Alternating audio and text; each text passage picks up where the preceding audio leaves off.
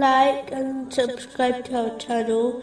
Leave your questions and feedback in the comments section. Enjoy the video. Moving on to chapter 23, verse 92. He is knower of the unseen and the witnessed. So high is he above what they associate with him. Allah, the Exalted, is all-knowing, as nothing escapes his knowledge, whether in the heavens or the earth, whether visible or not.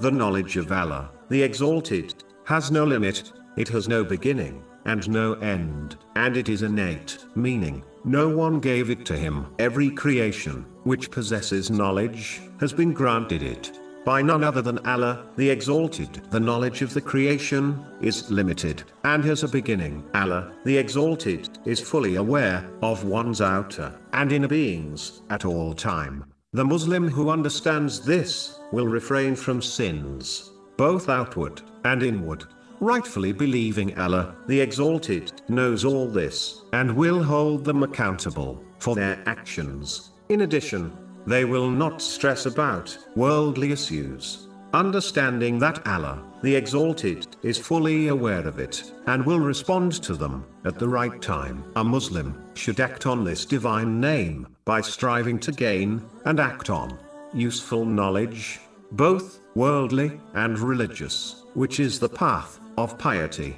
This is the true inheritor of the holy prophets, peace be upon them, which has been indicated in a narration found in Sunan Ibn Majah, number 223.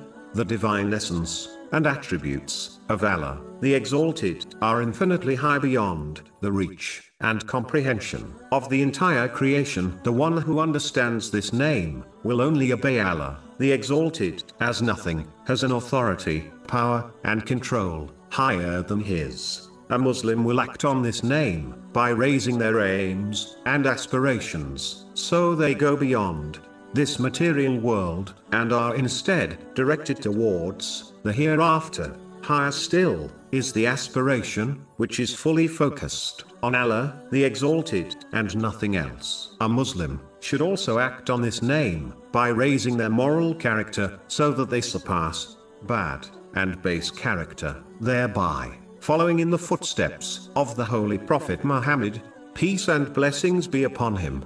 This noble character should be shown both to Allah, the Exalted, through sincere obedience, and to people through humility and kindness.